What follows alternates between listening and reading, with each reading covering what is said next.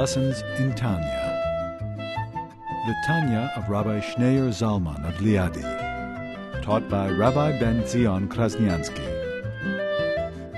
Tanya's text elucidated by Rabbi Yosef Weinberg. Page 828. After the previous introduction, this long introduction explaining the difference between the two loves that a Jew has to God, one is a natural, instinctive love, and one is, so to speak, a manufactured love, a created love, which comes about as a result of intense focus and concentration and deep meditation and reflection and perception, understanding, and that leads a person to develop a feeling of love towards godliness, or versus a natural love, which is the love of the tzaddik. And based on this, he now comes back to the original question. The original question was, he questioned the verse that states, King Solomon writes in Proverbs, educate a child according to his way, according to his path, so that when he grows older, this education will not depart from him. And the question he asked is, what does the verse mean? Why would you educate a child according to his path? His path means it's not the genuine path. It's only his path. So what's the advantage of educating a child according to his path? You want to educate a child, you want to elevate him, that he should not be a child. He should no longer be a child. Why are you telling educate a child that he should be a child according to his path? Meaning not the right path, but the childish path. What's the advantage of educating someone in a childish path?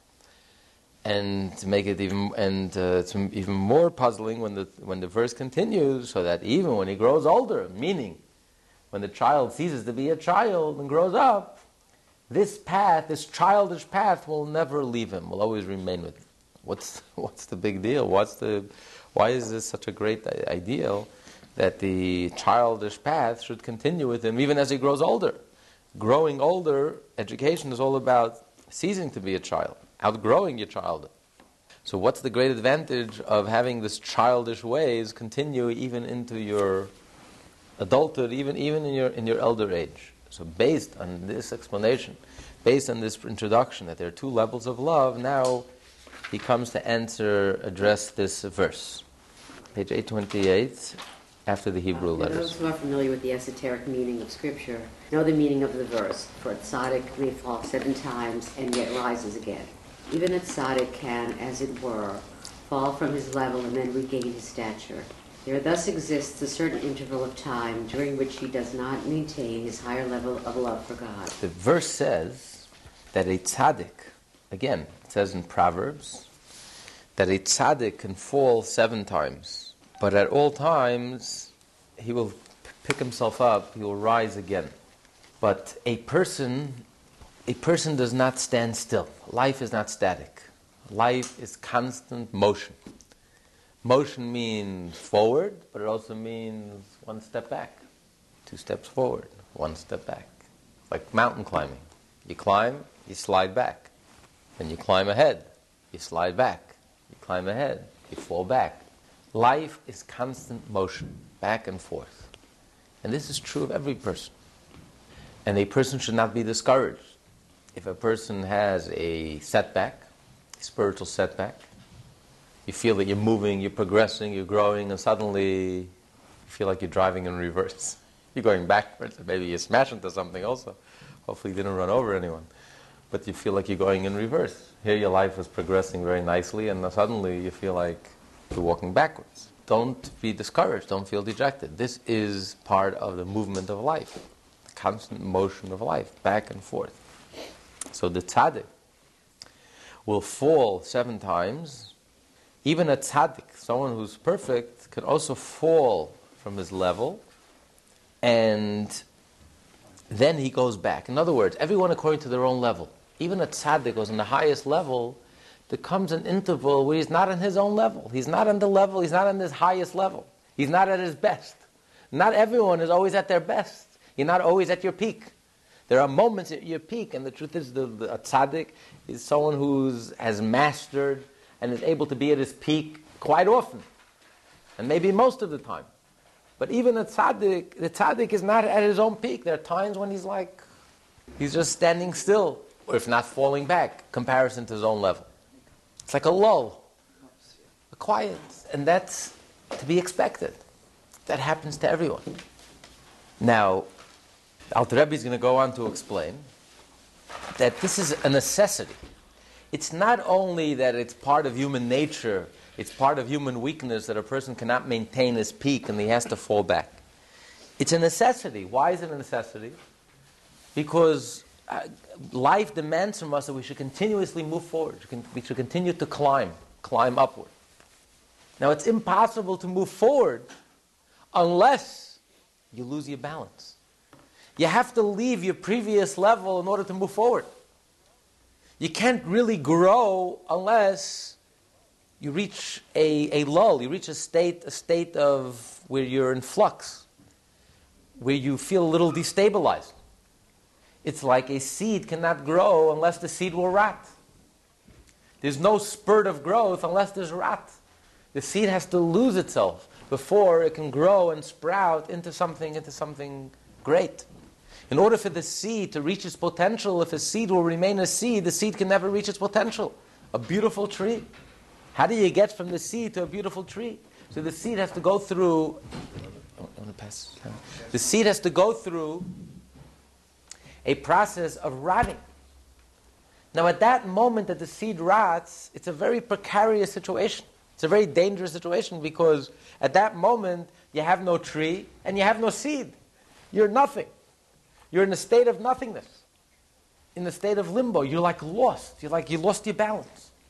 So there are times in your life when you feel you have your act together and you feel balanced and you feel together and everything is connected and the engine is running on all cylinders and everything is roaring ahead, and then suddenly you lose your balance. You're like nowhere. You're not here, you're not there, you feel very uncomfortable, you feel like a setback, you feel you're driving backwards, you're going backwards. But really what's really going on, and this is true of all setbacks, what are really all setbacks about? They're really part of your growth. They're part of your growth to go forward. But the only way to go forward is through the setback. Because there cannot be any birth. It's called birthing pains. You can't have any birth unless you have a little chaos, a little nothingness. Because every act of creativity has to come from nothing, something from nothing. So you have to reach a level of nothingness in order to be able to be creative. The seed has to reach a level of nothingness. The seed has to rot. The seed has to disappear. The seed has to totally lose its dimensions, lose its identity, and become nothing, become totally part of the earth in order for the seed to realize its potential. So any spurt of growth has to go through the level of nothingness. So this is really the dynamics that really go on whenever a person feels in their own personal life, in your own personal growth. You have a spurt of growth, and then suddenly you feel like you're neutral, even worse. You're like going in reverse. Your life, suddenly you lose balance. You're in chaos. You're not in control. Things are not connecting. It's just not happening. Things are not the way you like it to be. And you feel lost. But really, this is all part of the spurt of the next spurt of growth. Because in order to achieve growth, you can't achieve growth. You can't come to an answer unless you have a question. If you have no question, you'll never get to the answer. It's the question that leads you to the answer. So the question is it's a troubling thing. It troubles you. It obstructs. It blocks your growth. You feel frustrated. It frustrates your growth. Things are unclear. Things don't make sense. But yet that's what leads you to the next spurt of growth. It's only the question that can lead the way and open up into a new opening, into a new understanding, a new level, a higher level, a deeper understanding. So the truth is that the setback, the descent, is really part of the ascent. The one step back is really part of the 2 steps forward. In order to jump ahead, you have to step back, and then you can run and jump ahead. So while at the time it feels like a setback, it feels like you're sliding down the mountain, and it feels like you lost your grip and you lost your balance, and it's a free fall. It feels like a free fall. But the truth is, it's really part of the next spurt of growth. Because the truth is, what comes first? The question or the answer? You say the question. 2 Jews, 3 opinions. What does anyone else say? Everyone agrees? It's a good question. It's a good question. That's good. No, the question doesn't come first. The question contains the answer. The answer comes first. The answer leads to the question. If you would not have had the answer, you would never have had the question. Why is it that yesterday everything made perfect sense? Everything was crystal clear. You got it. You connected all the dots. Everything was there. It all fits. It's all perfect. Suddenly, the next day, you're lost. You're puzzled. You're troubled. You're frustrated. Nothing makes sense. It's inadequate. Yesterday's explanation doesn't do it. It doesn't make sense. What happened? Yesterday you had a perfect explanation. Everything made sense. And suddenly you're a day older, and suddenly it doesn't... It's because I was wrong the day before. No, you weren't wrong the day before. Because yesterday you were right. You were 100% right the day before. That's that level. Because now you've matured. You've grown older. Yesterday's answer led you to the deeper level. You've graduated. And that elevated you to a higher level. Now, in comparison to a higher level, yesterday's answer doesn't do it anymore. It's not the truth anymore. It's not my truth anymore. It doesn't answer the question. I have to seek out something much deeper. I am ready and open for a much, much deeper explanation. And therefore, yesterday's level of explanation is simply inadequate. It doesn't do it. So it's the answer that leads to the question. Some of the greatest writers had the biggest breakthroughs in their creativity after they went through severe bouts of depression. And that prepared them. That while they were depressed, that was what they were really experiencing was that internally, subconsciously, they felt stuck. Their lives, as it was totally formed and shaped on a conscious level, was totally inadequate. It was totally not allowing them to express what they intimated deep down inside. They just knew that there's some mystery out there, some secret that they just weren't tapping into. And their lives felt totally frustrated. So in truth, it's the answer that leads to the question. It's because you're ready for the next level, you're ready for the next step, that suddenly the previous answer suddenly seems inadequate. Yesterday was perfectly adequate, and it was. It was the true answer, it was the correct answer, it was the right answer. On my level, yesterday, this was the perfect answer. It resolved everything for me. Internally, externally, it was perfect. The perfect answer, the real answer. But precisely because of that was the genuine answer, that leads me to the next level. I graduated. And now on the next level, on a higher level, in comparison to a higher level, yesterday's answer is totally inadequate. I need something much deeper, much more penetrating, much more genuine, much more to the core, to the essence, to the point. And therefore, suddenly, I feel like I'm in a free fall. It doesn't make sense, nothing makes sense, I'm frustrated, I feel inadequate, I lost my balance, I'm lost, I'm confused, I feel dark. But out of this darkness comes the... If you can live in that state for at least a day, can't you live in that state forever if you want to? Of feeling like you have the answer, you're satisfied, you're fine, like you were yesterday. Okay. The Baal Shem Tov once said, the Baal Shem Tov is the Hasidic founder of the Hasidic movement, whom the Alter Rebbe, the author of the Tanya, used to refer to as Zaydi, as grandfather, spiritual grandfather. He used to say, give me any question, and I'll give you the answer. Give me any answer, and I'll give you a question on that answer. Because life is infinite, and there are infinite levels. What's a true answer on one level? And it is a true answer, because on this level it really gets to the heart of the matter. We all know what a true answer is. What a true answer is, sometimes you have a question, and you ask the teacher a question. And the teacher gives you a brilliantly logical answer, but you're not satisfied. Because you can't adequately express what's bothering you. The teacher gave you on paper, it looks like a very logical answer, but he's not really answering your question. Because you yourself don't necessarily know where your question is coming from.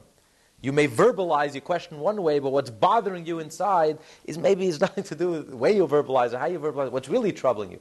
A good teacher, someone who's truly listening to the student, is able to really get to the heart of the matter. And he's able to give an answer, and the student says, oh, beautiful, that's exactly that's what I was looking for. Now it makes perfect sense to me. It's resolved inside, it feels good, it fits, it's real. And then the next day, you grow up, and suddenly, yesterday's answer doesn't do it for you anymore. Not because it was a false answer. On the lower level, it was a perfect answer. It was a genuine answer. But what was genuine on that level is not what's genuine on another level. Because what gets to the heart and to the point on one level, when you reach another level, you also have to get to the center. You also have to get to the point and the center and the core of that level. Truth is very dynamic. There's one truth. But that truth is the core and the center of each and every level. So whichever level you're at, you really have to get to the truth of that level, to the core and the center of that level. So yesterday's answer doesn't do it for me anymore, because yesterday's answer elevated me to a higher level. I graduated to a higher level, and now I need a much deeper explanation. So I continue seeking, and it's infinite. God is infinite, life is infinite. It's the levels of knowledge are infinite. So whatever level you're at, you cannot stay still. You cannot stand still. That is the whole point he's trying to make here. Man is called we walk, we jump, we move. The sign of life is movement, change. We do not stand still. Life is dynamic, life is vibrant. And at every level that we're at, we have to find the center of that level. We have to find the core, the essence, the truth of that level. But how do you achieve peace? Because on every level, you're getting to the truth of that level. In other words, today, I am living the truth. I am in touch with the truth. Because today, I've exerted myself, I have spent the time and the effort, and today I've gotten to the truth of today. Today, I am on all cylinders. I feel connected, and I am centered, and today my life is together. I have my act together. Tomorrow is a new day, a new challenge, a new effort. You have to eat all over again. Just because I ate yesterday, it's not enough for tomorrow. Tomorrow is a new day. You have to start all over again. You have to eat all over again. Eating is not a good analogy. That's not a good analogy. Eating it. So I have to eat tomorrow. You have to pray all over again. You have to study Torah all over again. It's a new day. I have to find myself today. I have to find the center of my truth today. I have to reach the core, the truth, because it's dynamic. Truth is not static. Truth, absolute truth, is dynamic. At every level, you have to constantly, it has to engage you. And you have to find this core, the center of whatever level you're at, which integrates everything, brings it all together, pulls it all together, connects everything together, connects all the dots, brings it all together, integrates you, where you feel your life is integrated. We all have those moments when we feel that our life is integrated and we're connected and things are moving forward. And the challenge is each and every day that we should reach that level. Hanukkah is around the corner. What's the lesson of Hanukkah? Yesterday, the first day, you light one candle, and it's perfect. You make a blessing. The second night, you can't light one candle. It doesn't do it. It's not good enough. That was the first night. Now I have to grow. I have to light two candles. The third night, two nights was not two nights. Last night was good, but now I'm a day older. I'm a day wiser, a day mature. I have to grow. I have to move forward. It's constant movement, constant change, constant challenge. Truth has to challenge you. It has to evoke a response within you. It has to inspire you. It has to move you. It has to engage you until you feel integrated, until you feel connected and centered and focused. And that comes with effort. So you're right. Every day is an effort. We were created to work. Life is not a picnic. Life is effort. Life is focus, concentration, effort, connection, and getting at the truth of each and every day, getting at our truth, connecting with the truth. We say the same words of prayer each and every morning. Because every day we have to connect, we have to center ourselves. Every day it's a new struggle. We have to eat all over again, we have to pray all over again. Every day is a brand new day. We're a day wiser, a day older, a day more mature, a day more experienced. And therefore we have to connect on a deeper level. This is about life, but life is dynamic. Life is vibrant. Life is constant movement, constant change. Life is not just the fact that we're not dead. There's more to life than not being dead. Life is dynamic, is vibrant. Life is being alive, living every day, living to the full, engaging, being engaged in life, movement, change, growth. And that's a person is not truly considered a person unless they're constantly moving and changing. And the nature of constant movement and constant changes, the only way to grow is you have to go through a period of nothingness. The seed must rot. The answer leads to a question where you feel totally troubled and puzzled and confounded and confused and frustrated and inner turmoil and chaos, and you feel like you a free fall, and you lose your balance. And yesterday everything was perfect. You had your act together, you had your life together, everything made sense, everything was so clear, crystal clear, and now a day later suddenly you feel like your whole life is falling apart. And that moment, the moment you feel like you despair, and you feel like the seed is totally rotted, and you feel like you're lost and it's hopeless, and you're so confused and confounded, and out of that darkness suddenly the lightning bolt, suddenly the eureka moment, suddenly you open up into a whole new phenomenon, a whole new vista opens up for you, and suddenly you get the answer, enters into your consciousness. That answer, that higher level of integration that you intimated before, you just had an intimation by the fact that suddenly you're dissatisfied. That dissatisfaction is a signal from your subconscious, from your inner soul that's telling you, I'm stuck. I feel like I'm in a straitjacket. With all your logical conceptions and understanding, it's too limiting. I need something much more. I'm ready for a higher level of integration, a much deeper insight, movement in a new direction. And you're just putting me in a straitjacket. So the soul is like rebelling. The soul is frustrated. And that creates inner chaos. So the darkness, the question is really part of the ascent, is really the one step back, the sliding down the mountain, is really part of the growth. It's the growth that leads to the sliding. It's the answer that leads to the question. The redemption leads to the exile. It's not the reverse. It's like the baby brings the pain. What comes first? The birthing pangs or the baby? The baby. Because there's a baby, there's something new that's ready to come into this world, that brings the pain. Because it's the baby pushing out because it wants to be born. Something new wants to be born into this world. It's pushing its way through the confines, and therefore it creates all this pain and this stress and this tension. But the truth is, the baby comes first. The answer comes first. The redemption comes first. That leads to the exile. It's a whole different way of looking at it. We're looking at it all wrong. Superficially, yes, the question comes first. But the truth is just the opposite. The answer comes first. So not only is it possible for a tzaddik to fall, this is the way of life. The way of life is constant movement. And you cannot have movement, you can't have a burst of creativity, a real leap forward, to leapfrog, to jump ahead, unless you have a level of nothingness, which is a very painful moment. Nothingness is a painful moment. Because at that moment, you're nothing. You're not a tree and you're not a seed. The seed loses the properties of a seed. And it's nothing. It's not even a seed. It's absolutely nothing. It's zero. It's extremely painful. It's like when you squeeze the olive to get the oil. With the moment of squeezing is a very painful moment. Because at that moment, you don't have the oil, but you don't have the olive anymore. The olive is squeezed and crushed. It's a very crushing moment. It's a very painful moment. But that's the moment that leads to the burst of creativity, a new path, a new direction in your life. So he's saying this is almost built into the nature, that a person has to constantly move forward, and the only way to move forward is by first falling back, by one step back, losing your balance, becoming nothing, falling, losing your high level. So even the tzaddik, and maybe especially the tzaddik, is constantly experiencing this fall. He's not always on his peak. No one is ever always at their peak. We would like to. We think we would like to be supermen or superwomen. We think we would like to be always at our peak and always perfect and always 100%. And if we don't live up to our perfect expectations, we feel terrible.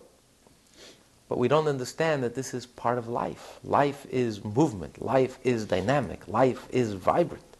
And the only way to grow, being at your peak, gets in the way. Because your peak today is not good enough for tomorrow.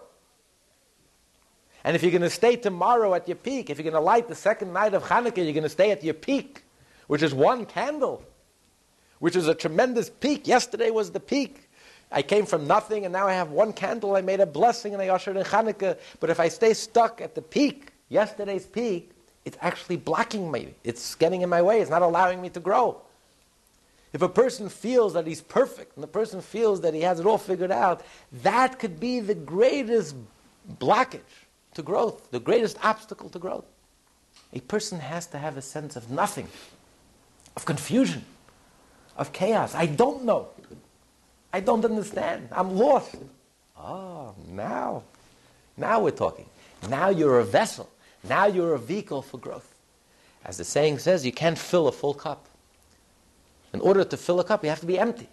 If a person doesn't have a sense of emptiness, if a person doesn't have a sense of restlessness, of emptiness, of dissatisfaction, deep dissatisfaction, if a person is so happy with himself and so content with himself, then it's all over. A ripe tree falls off, a ripe fruit falls off the tree. In order for the fruit to remain connected, the fruit has to feel there's room for growth. So it's only when you're open for growth, when you're hungering for growth, when you feel lost and you feel confused and you feel some inner turmoil and a sense of hunger and restlessness, now you're ready for the next level. That's the vessel that enables you to receive the new direction. Otherwise you block your limited conscious level. Whatever peak you've achieved becomes a blockage, and doesn't allow any new direction, any new movement when you're ready for the new movement and you're ready for the new direction.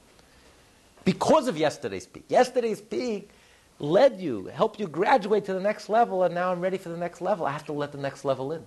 And the next level will take me by surprise. It'll move my life in a new direction. Every day life is a new discovery. And we discover new things.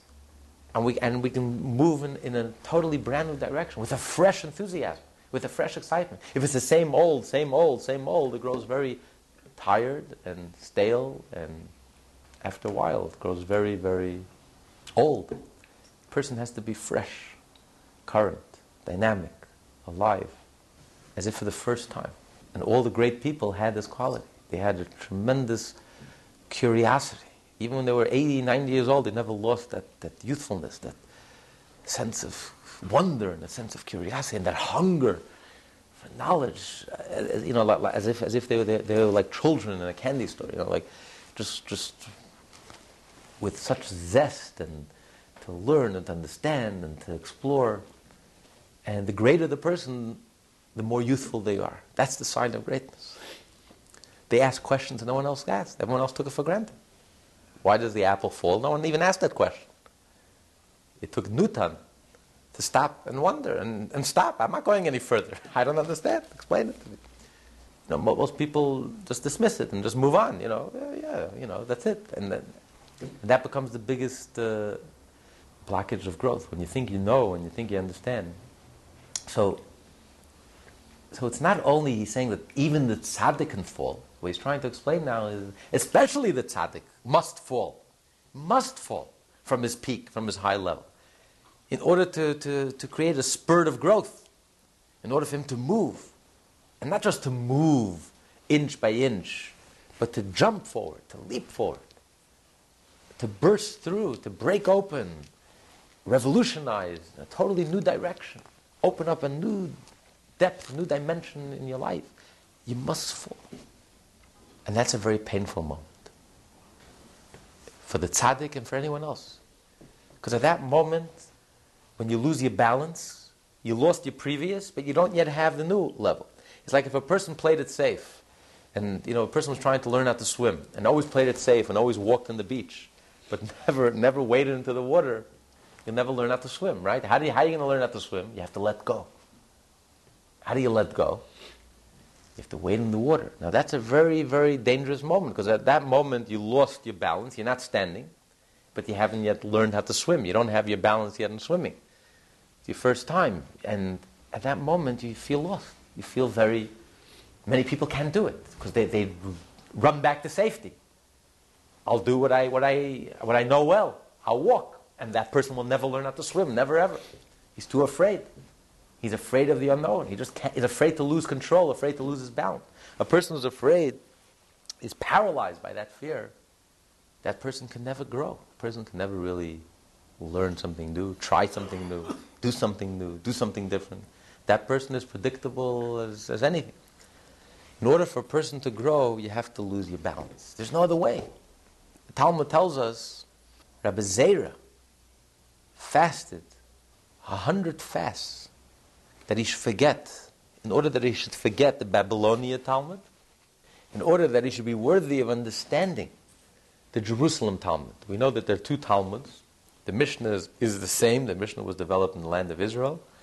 But then after the destruction of the temple, the Jewish life really shifted to Babylonia. That became the center of Jewish life. But life continued in Israel. So the secondary center of Jewish life was in Israel, but the primary center of Jewish life was really outside of Israel, Chutz La'aretz, in Babylonia, in Iraq.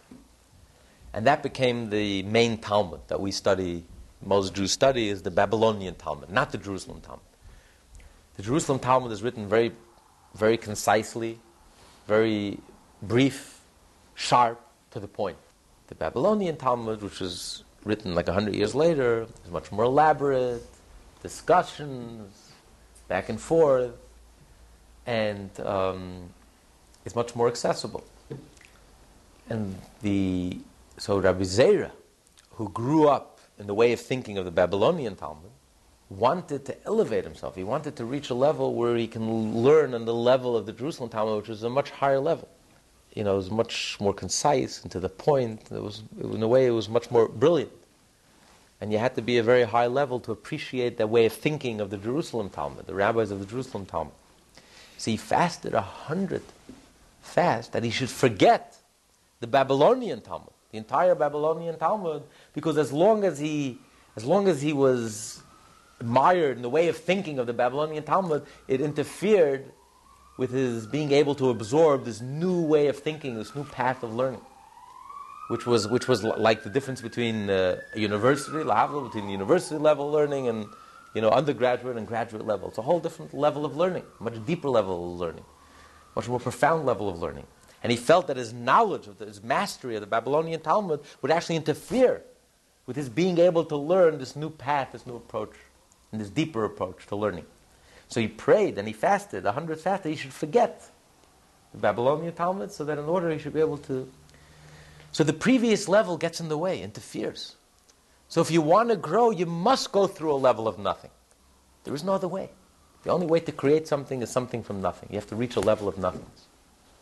When a person is pretty arrogant and self-content and satisfied, that person will learn nothing. When a person is broken-hearted, and you feel like you're broken to 1,000 pieces, and you're confounded and confused, and you feel like you're in such darkness, and you're miserable, and you're in pain because you're trying to understand something and it doesn't make sense to you. And out of that darkness, out of that pain and misery, it gives birth. Those are the growing pains that give birth to a new understanding, a brilliant moment, a flash of illumination that guides you into a whole new path and a whole new direction. And that's the only way. Growing pains. There is no other way. And it's not a negative, it's a positive. It's part of growth. You have to look at it that way. It's very difficult to look at it that way when you're experiencing it. Because when you're experiencing it, all that you can experience, all you can, is the pain. Not what was before and not what was after. But it's important to remember that what's really going on internally, the inner dynamics, is really all positive. Even the setbacks is really all positive. Is it important to see this pain, or because if let's say one sees the pain and then sees, looks at the positives and says, oh, well, this must be a good thing, then maybe that reduces the pain, and then maybe you don't get the full effect of the answers to the questions. I don't know if that makes any sense. It doesn't reduce the pain, because when you're experiencing it, it's very, very painful. But you don't despair. If you understand what's going on, you don't despair. You understand the inner dynamics, it's very, very helpful, because then you don't despair. You realize that you've outgrown. You've outgrown your previous peak. Your previous peak was a peak. It was perfect. It's not like it was flawed. It was beautiful. It was a beautiful moment. Savor that moment, savor that moment and cherish that moment. But precisely because it was a genuine moment, that has led you, your life has to move on. And this is a signal from your soul. Your soul is crying out, hey, you're putting me in a straitjacket. Yesterday's peak is today's jail, today's confinement. And I'm ready to move on. And whether we're ready or not, the soul moves on. If we're not ready, we experience all sorts of inner chaos in our lives. It's really just a signal from the soul telling us, whether you're with me or not, I'm going forward. And the smart thing to do and the wise thing to do was grab on with everything, fasten the seatbelts, and come along with it for the ride. And actually, that's my next question. How do you deal with that in that time period? Understand, knowing that your soul is restless. What could you do to help? Well, firstly, it helps to listen. It helps to pay attention. Most of us, including rabbis and judges, people who are paid to listen, are terrible listeners. It's like the story of a person was his first day on the job, as a psychiatrist, and this young doctor, first day, he's 30 years old, and after the first day, his head is spinning. He just can't take it. And listening to human misery and the pain and the complexities, he runs into Dr. Goldstein, the head doctor, and he says, I don't understand. How do you do this? He's been doing this for 30 years. So the doctor says, who's listening?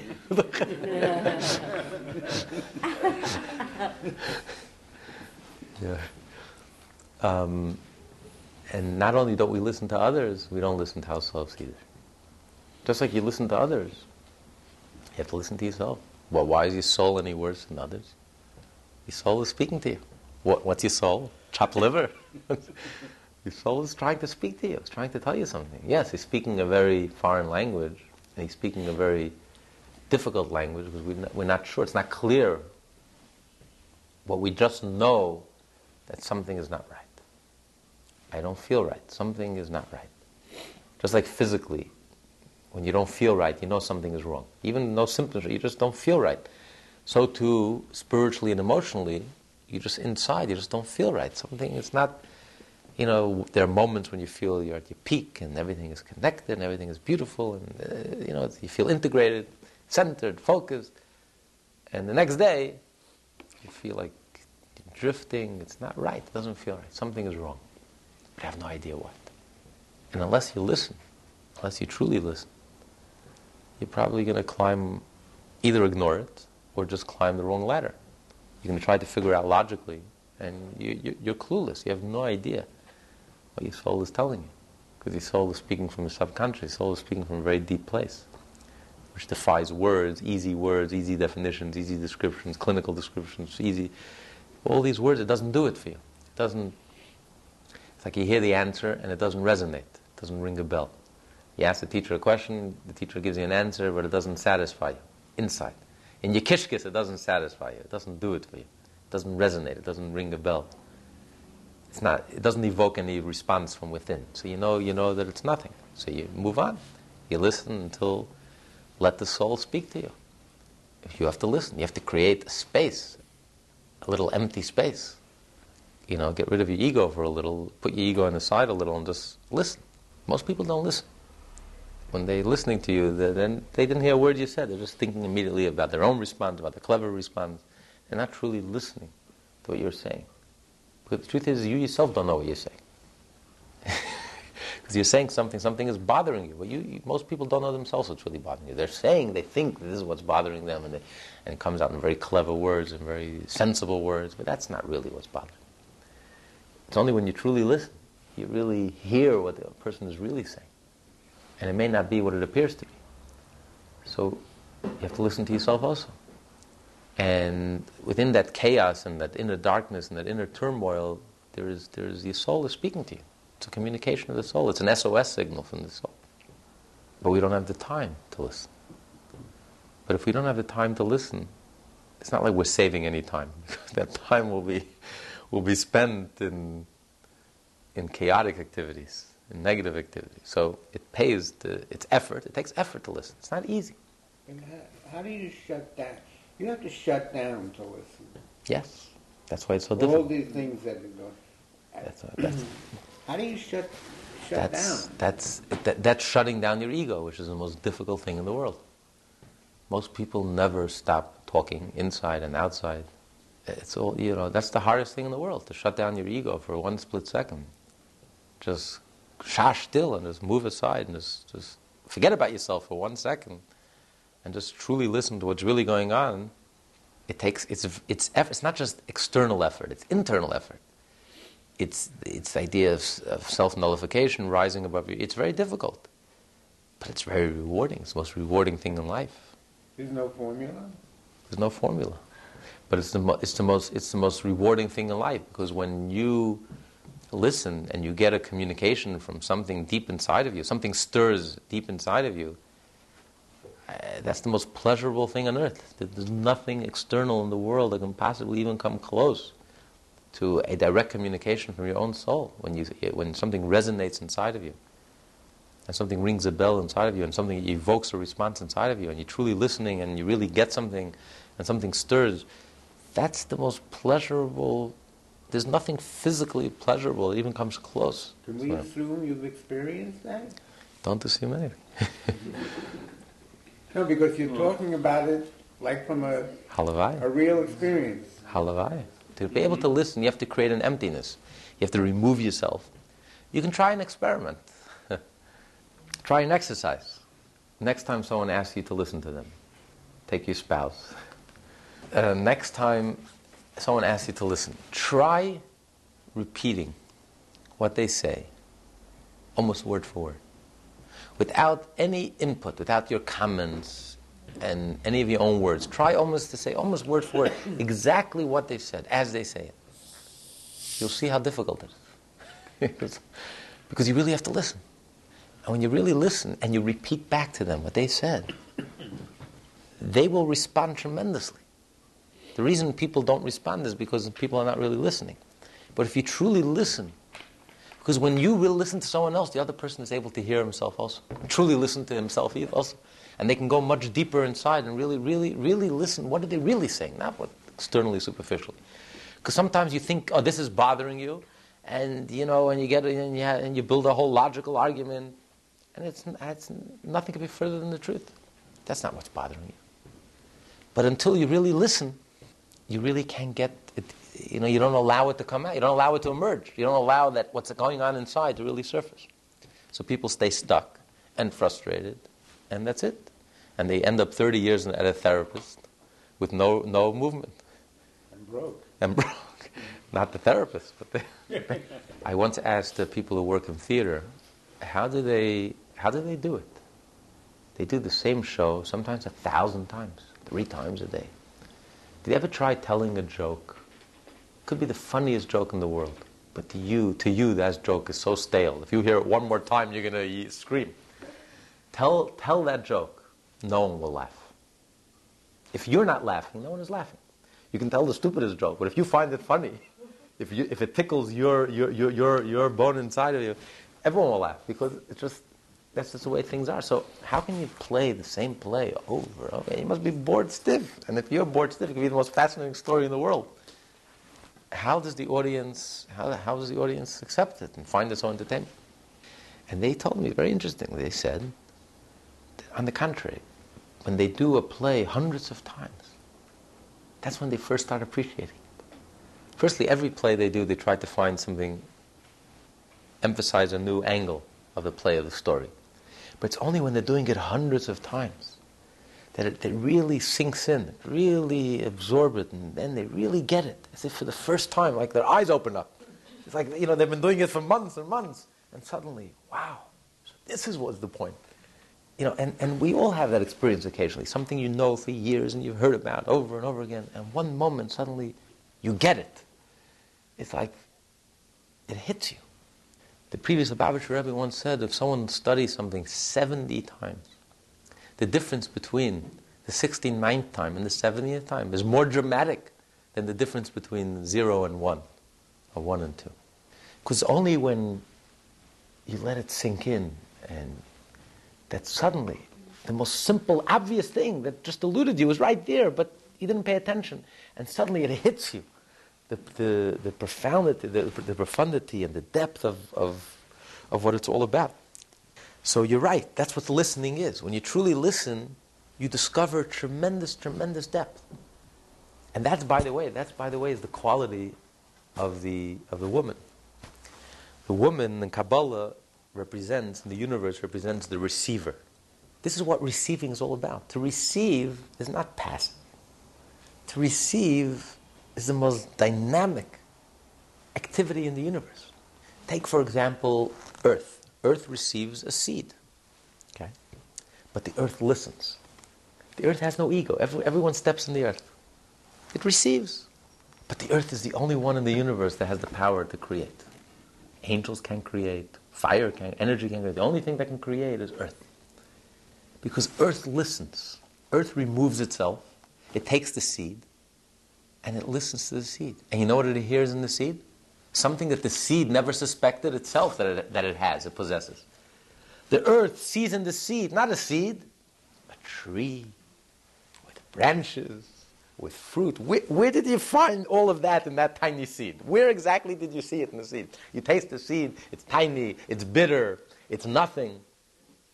And yet, the earth listened, the earth removed its ego, it received it, it absorbed it, it totally became one with it, and suddenly, from this tiny, that's why the Talmud says that God created 10 measurements of speech in the world, and 9 he gave to women.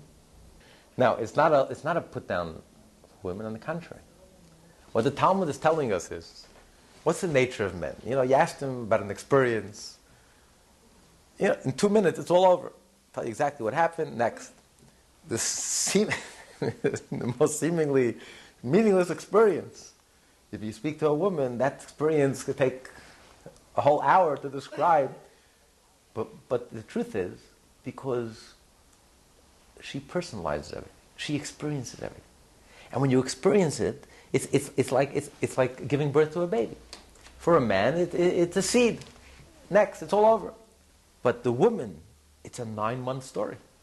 And she sees in this seed, from this seed, suddenly she sees a full-fledged human being, 248 limbs, 365 veins, with hair, with nails. Where exactly did you see this child, this little seed? And yet it's all there. But because she absorbs and she receives and she listens and she internalizes and becomes one with her, and she's egoless, she removes her ego from, and she allows to receive, therefore she's the creator. She's able to take out so much more than the seed even realizes itself that it contains. So that's really the most dynamic, the most vibrant, most powerful force in the universe. It doesn't appear that way. In a superficial society, in a superficial world, in an egotistical world, where the louder something is, the more real it is. Where the more prominent something is, the more real it is. In a superficial world, the woman is not appreciated. The receiver is not appreciated. Everyone wants to be a giver. Everyone wants to be a macher, a mover, a shaker. I want to stand at the bimah. I want to stand with the talis and the tefillin, and I want to be... But in the real world, it's just the opposite. What makes the letters? Right. Superficially, the superficial person will tell you. The masculine aspect will tell you what makes the letters. The ink. That's not what makes the letters. It's what you don't see that makes the letters. Otherwise, it will just be a blob of ink. It's the space, right? It will all be the same. It's the space. The sculpture is what he removes that makes the sculpture. It's not what you see, it's what you don't see that makes the sculpture. What creates character? Character is not what the person does. What you see is what you don't see. What a person won't do. A person's red lines. That's what creates character. It's the inner, it's the depth. That's what gives a person depth, that etches something defined, something clear, something real. So the woman is, that's why she walks around the chassan by the chuppah. She creates the setting that etches the male, and it's a team. But the real inner dynamic, the real story is not what you see, it's what you don't see. It's the foundation. It's the quiet, what you don't see. That's the receiving. That's what's much more profound. That's what's creative. That's what's dynamic. the exact opposite of the way we look at it. So the ability to listen, and like you say, to discover real depth, to really get to the... And the more you listen, the more you remove your ego. The deeper your silence is, the more... The deeper you go into the level of bittul, of self-nullification, the more creative you become, the more you allow the soul to emerge, the more you allow the soul to surface, the inner depth to come out in all its beauty and all its glory. So it's commensurate to the level, the depth of self-nullification, of our egolessness, that we achieve the depth of soul that emerges into our consciousness. That's how we come in. That takes effort. We have to remove yourself. Removing yourself is active. Then you create the space that allows the soul to come out. If you don't create any space, the soul has nowhere to emerge. So the Kotzker Rebbe once asked his Hasidim, he says, "Where is God?" He said, "Of course, everywhere." He says, "No. God is wherever you allow him to enter. If you don't allow him to enter your heart, if you don't create a space, he has nowhere to enter. The soul has nowhere to enter. It remains bottled up, blocked, concealed." Isn't God anywhere he wants to be? Of course, but he meant to say that for us, right, God is when we have to choose, and we have to exert the effort to nullify ourselves, to allow the soul to emerge, to allow godliness to emerge in our life, to become a part of our life. Of course, God is everywhere, except in my conscious mind, except in my life, except in my... Then, no, God is, you have to allow him into your life. You have to allow him to integrate godliness into your life, to internalize godliness in your life. And the only way to do it is, it's commensurate to the level of bittul, the level that you nullify your ego and you nullify yourself, that you allow the soul to emerge. So it is effort. It's concentration, it's focus. That's what he keeps on saying, meditation, focus, concentration. Really, really paying attention, listening, absorbing, being open. And we're the only ones who can do it. We have to make a choice, a deliberate choice. We have to deliberately remove ourselves and allow the neshama to speak. So we are partners in this process. We're not passive. It's a very active. It's a combination of active and passive. We're very active. We remove ourselves and allow the neshama to speak our language. And when you evoke a response within, and something stirs inside of your soul, that's the most refreshing, the most rewarding, the most deepest pleasure in life. Nothing physical can even come close to having a desire, having a direct stirring of your soul, a communication from within. When you feel it's something, you feel integrated, you feel whole, you feel connected. And that's what makes life worth living. Everything else is external, superficial. And that's what we're really hungering for in life and yearning for in life. 828. Especially so, since the condition of spiritual service dictate that at given times he will not maintain his level, for man is called mobile and not static. This phrase not only means that man is obliged to be ever reaching for ever greater heights, it means moreover that his newly attained level is infinitely more elevated than his previous level. When one is constantly on the same level, or even when one advances in finite stages from one comparable level to the next, there is no need to abandon one's former level before establishing one's foothold on the next. On the contrary, one's former position may well help one to take the next step upward. When one is truly mobile, however, climbing from one level to an infinitely higher one, his previous level, which is finite, compared to the level he is about to attain, actually hinders his progress. Indeed, if he aspires to mature to a more exalted spiritual mindset, he must first purge himself of his previous one. He says the Torah refers to as a mahalach, as someone who's moving, who's mobile. If you're moving step by step, then on the contrary, one level leads to the next level, it's very stable growth, stable movement, it's predictable. Then there's no need to lose your balance. On the contrary, you have to keep your balance and go one step leads to the next step. But in order for a person to leapfrog ahead, to make a quantum leap, to be elevated to an infinitely higher level, in order to achieve that, a person must first lose his balance. And on the contrary, if you stay in the previous peak, that actually hinders your growth. So therefore, you have to go through this painful adjustment, growing pains. It's not a gradual movement. It's a radical leap forward.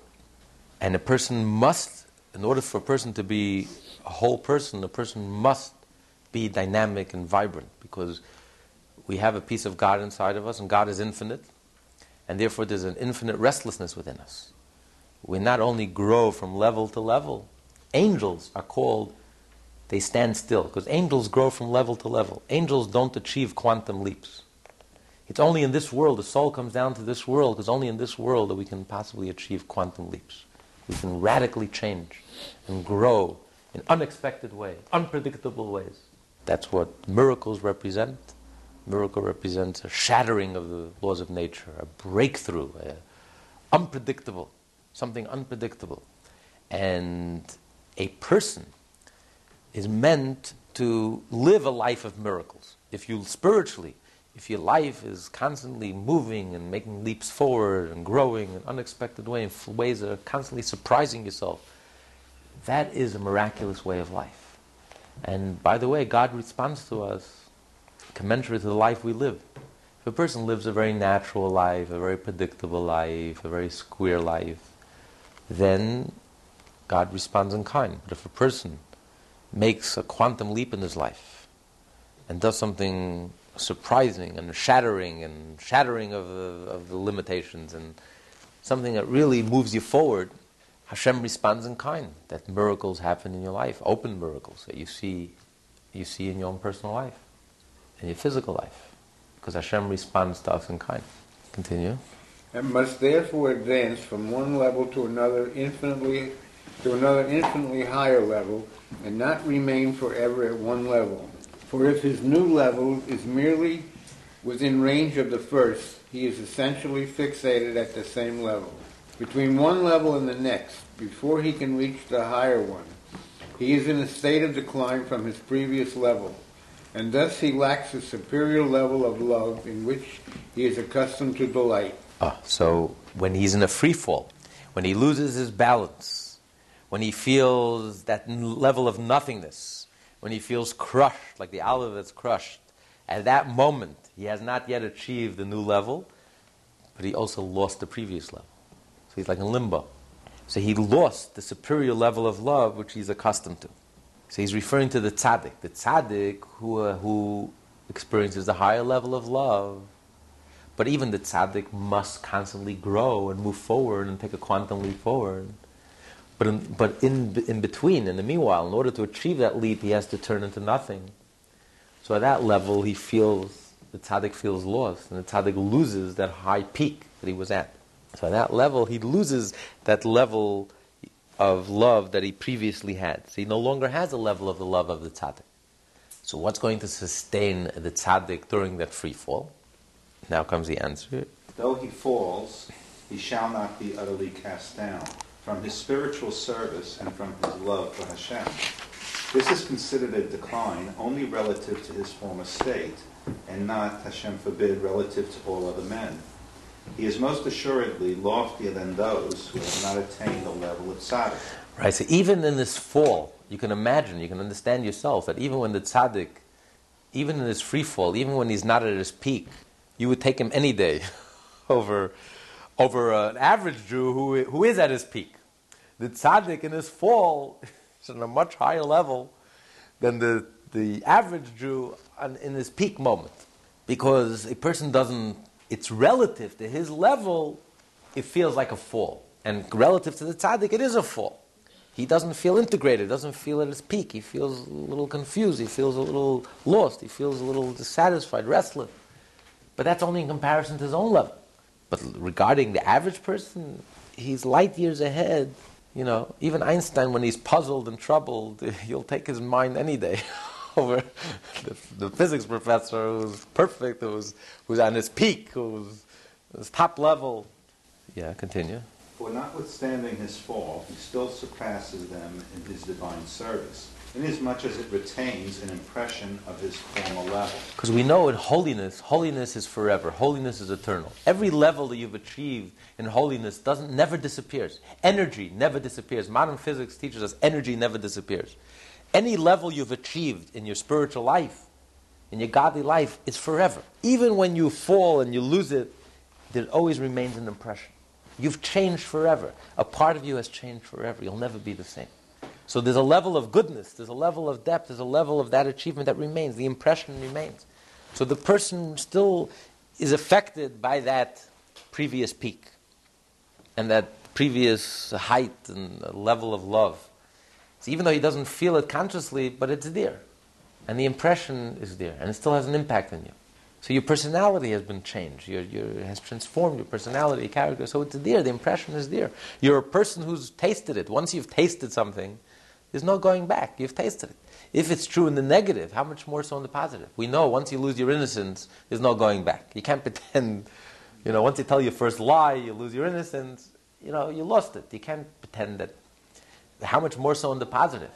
That once you've had a positive experience, how much more so that impression remains. Jeff, continue on page 830. For the mainstay of his service, while he is in his fallen state, is the love of Hashem, in which he had been educated and trained from his youth, before he attained the level of tzaddik, with its higher reaches in the love of Hashem. So now he's coming to the answer. This is the answer.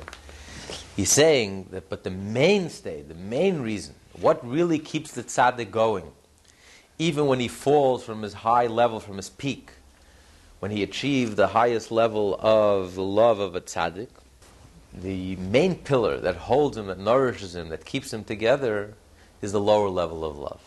The level of love that every Jew can achieve. The manufactured love.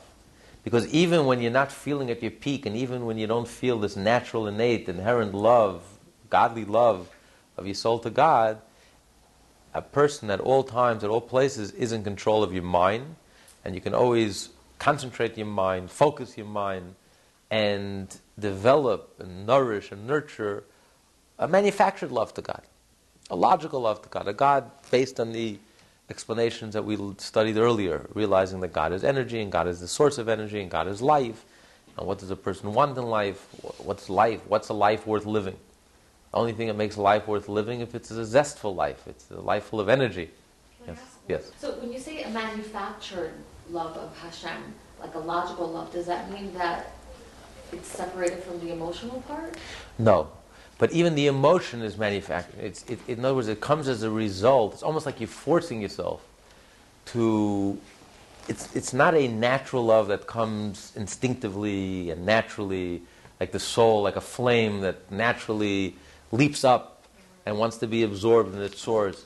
It's a love that you almost have to, it's supposedly, it's so to speak manufactured, because it comes about through your very deep, intense meditation and reflection until you're able to focus your soul, to pay attention, to realize that life, God is the source of life, and God is the source of energy. What do I want in life? I want energy, I want passion, and that God is the source of life and the source of passion. So if you really want life, I should really love God and love godly things, because that's going to give me life. The more Torah I study, the more mitzvot I do, the more good deeds I do, that will make me feel alive. But in a sense, of course you feel it. Your emotions are real. Okay. Emotions are real, they're manufactured. But relative to the level of the love of a tzaddik, which is almost like a blissful love, a natural, all-consuming love. This is, in a sense, manufactured because it's based on logic, that logic has, and based on my focus and concentration, has directed me to love godly things. So in a sense, it's almost like I forced myself to love godliness through my effort, through my... Yeah, an emotional level. Yeah, love is emotional. But it comes about as a result of my almost forcing myself to... It's like you take the head of a child and you turn it and say, look at the blackboard. So you're taking yourself, pushing yourself in the direction of godliness, forcing yourself to pay attention and to realize, what do I really want in life? I want passion, I want to be alive, and the only thing that will truly make me feel alive is if I study Torah and do mitzvot and I connect with the source of life, which is godliness. It's not natural, because what's natural to me, what's instinctive to me is materialism, instant gratification. That's what's natural to me. Money, fame, power, pleasure. That's what's natural to me. To take my natural soul and to like taking the animal and harnessing it, taking it and pulling it in the direction that you really want fun in life, you really want to be thrilled in life. The only real thrill and fun is godliness. No one's going to tell me that that's natural. In that sense, it's manufactured. You have to almost force it upon yourself. You have to grab the animal by the bull by the horn, and you have to turn it around and say, pay attention. Focus on spiritual things, on godly things. That's what you're going to find what you really like in life. The reason I was asking is because sometimes you can, take that animal and logically get that animal to do things. For example, like sometimes I do things, meet folks, that I know that they're right, and on a logical level, they're great, and I do them out of service, but sometimes they're not always on an emotional level. Right. And, hopefully, Hashem, one day they will be, right. They will come from an emotional level, but that's not always and that's fine. That's fine. There are people who we learned in the first part of Tanya, there are people who are not capable of passionate emotions. Not everyone is, capable of inflamed emotions, but as long as you have like an emotional decision in your mind to follow the path. Rather, it reminds me of the story of Maimonides. Maimonides had an argument with other philosophers if you can truly change an animal's nature. And they claimed that you could. So they invited the king and all his ministers, and these philosophers then spent 3 years training the cats. Trained them to walk, and they were going to serve a banquet, and the waiters were going to be the cats. They trained the cats to be waiters, to walk in dressed in tuxedos, carry the trays. The Three Stooges. And this was versus environment. Anyway, Maimonides was also invited to the banquet to prove him wrong. Maimonides brought one little bag with him. Anyway, and the king is there, and the ministers are there, and everyone is sitting there. And Maimonides, under the table, he opens up the bag, and he lets out a mouse. All the cats forgot about their tray and their dishes and their tuxedos, and they run after the mice, and it's all over. So in that sense, it's manufactured, because to the rest of our life, till the end of our days, for 99.9% of us who are not tzaddikim, it will be a struggle. Naturally, instinctively. A person could be on a diet for 20 years. But even after 20 years of dieting, that chocolate mousse still talks to you. The person is honest, that's the truth. But you have discipline and you say no. You have enough presence of mind to say no. But no one's gonna delude himself that I've had such a core transformational that you can just land me in an ice cream shop for this, and it doesn't mean anything to me. You have to be honest. So in that sense, it's manufactured. You're like forcing your natural soul, you're disciplining, and you're forcing, and you're harnessing, and you to pay attention and to focus on godliness. Ideally, to develop a certain enthusiasm for it. Maybe not. Maybe just a discipline. But the animal soul is happy. Because when you do the right thing, even if it's difficult, when you don't eat that cake, you feel like $1 million. So you're happy. But ideally, even enthusiastically. Because you can harness the animal, train the animal can even develop a taste, even a certain level of love. But that takes a lot of work. That's why prayer is called avodah. Avodah means service, effort. It's hard work. That's what I mean manufactured. Because it's like taking leather hide of an animal and transforming it into fine leather, smooth leather. That's hard work. It doesn't happen naturally, instinctively. You know how much work goes into taking raw hide of an animal and making it into like silky leather? Extremely hard work. That's the same with our human nature and human personality. God created us with an ego. Our egos are very rough. We're rough at the edges, not just at the edges. We're egotistical and we're self-centered and self-absorbed. We could be nasty and brutish and mean and just very selfish and petty and jealous and angry. I mean, we have a lot of work cut out ahead of us, each one of us. And each one of us has our own personalities and different challenges. Some have anger problems, some have superiority complexes, some people have inferiority complexes. Everyone has their issues that they have to deal with. But we, through service, through prayer, in prayer we work on ourselves. In that sense it's manufactured. It's not natural, it's not instinctive. No one is born naturally, instinctively A mensch, you have to work on it. And you have to work on your personality, work on your character. And until you develop a fine mensch, a fine personality, a fine character. It doesn't happen. In that sense, it's manufactured. That's what he means. Unlike the tzaddik has a natural love. The same natural love that we have toward materialism. The tzaddik has a passion, an urge, a fiery urge to study Torah. We can't even imagine what that's like. But a tzaddik has a yetzer hara, has a burning urge. Just like some people have a burning urge to run to Las Vegas. This tzaddik has a burning urge to run to shul, to learn, to daven. That's natural. That's instinctive. But what happens when the tzaddik falls? Is in a state of fall. He's fallen from his peak because he's in between levels.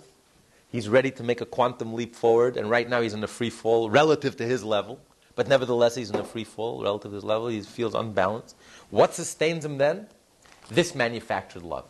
Because every person, even when they don't feel their godly soul, they're not in touch with the natural instinct of the godly soul, and all they feel then, they may feel is the animal soul, but a person has enough presence of mind to focus your mind, focus your attention, take the bull by the horn and pull it and say, listen, pay attention, think about it. What's real in life? What's not real? What's a means? What's an end? Godliness, that's the energy, that's the source. You want to feel alive, you want to feel vibrant, you want to feel the only way to do it is through Torah and through mitzvah. And you can discipline the animal that way. It's hard work, it's effort, it's extremely hard work. And every day we have to eat again, every day we have to daven again, we have to work again. Yesterday's inspiration won't do it for me this morning. Rabbi, you're differentiating. We learned elsewhere in the Tanya that our neshama has an innate love of Hashem. So basically what you're saying is that we're dealing with training the animal soul to follow and go with the neshama's innate love. Right, but we don't feel that innate love. That's our problem. The tzaddik feels that innate love. By us, that innate love is our subconscious, but it's not our conscious. It's not our conscious level. I mean, let's be honest. How many of us, how often do we feel that innate love? Innate love for ice cream, yes. But innate love for godliness, I don't know. It's there. It's hidden. It's there, but most of us, it's very submerged. Many of us, it's submerged quite well. It's deep down. It's there. Every Jew has it. A Jew is a Jew is a Jew. It's there. It's definitely there. But in our daily lives, on a daily basis, it's like the deep love that we have for life, for health. We don't feel it. 90% of us actively lead unhealthy lives. We don't feel it. It's not conscious. We don't always have that feeling for life in that way. We sometimes have a destructive nature, a suicidal nature. That's the point. These kinds of natures. But the innate love for Hashem is always good. It's always but I'm saying in 99.9% of us, we all have a love for life.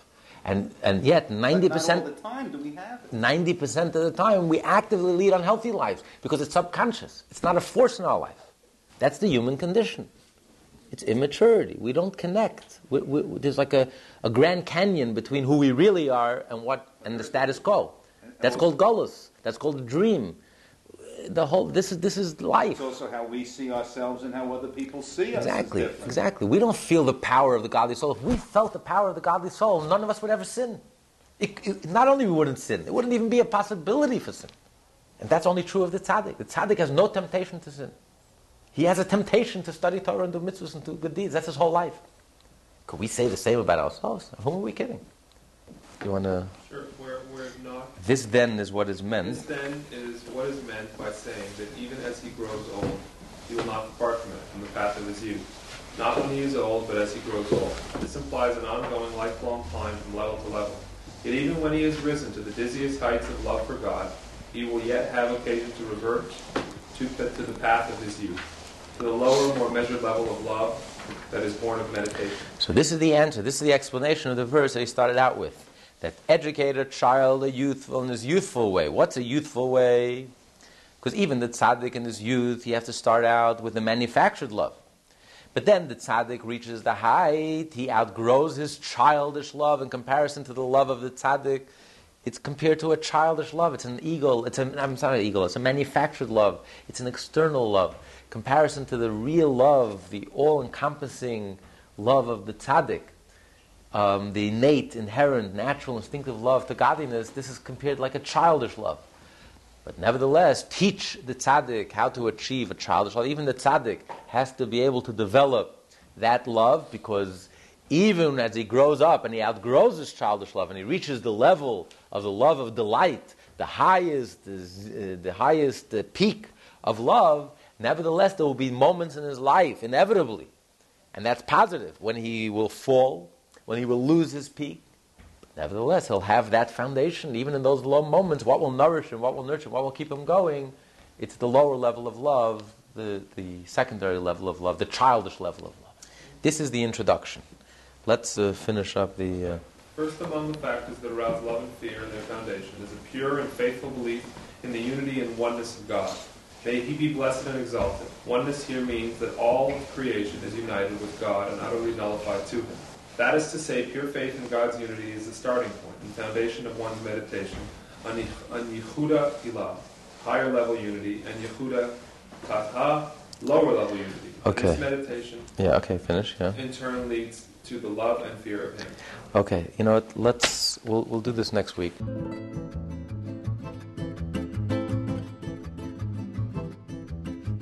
Lessons in Tanya, taught by Rabbi Ben Zion Krasniansky. For more Tanya study, please visit our website at www.lessonsintanya.com.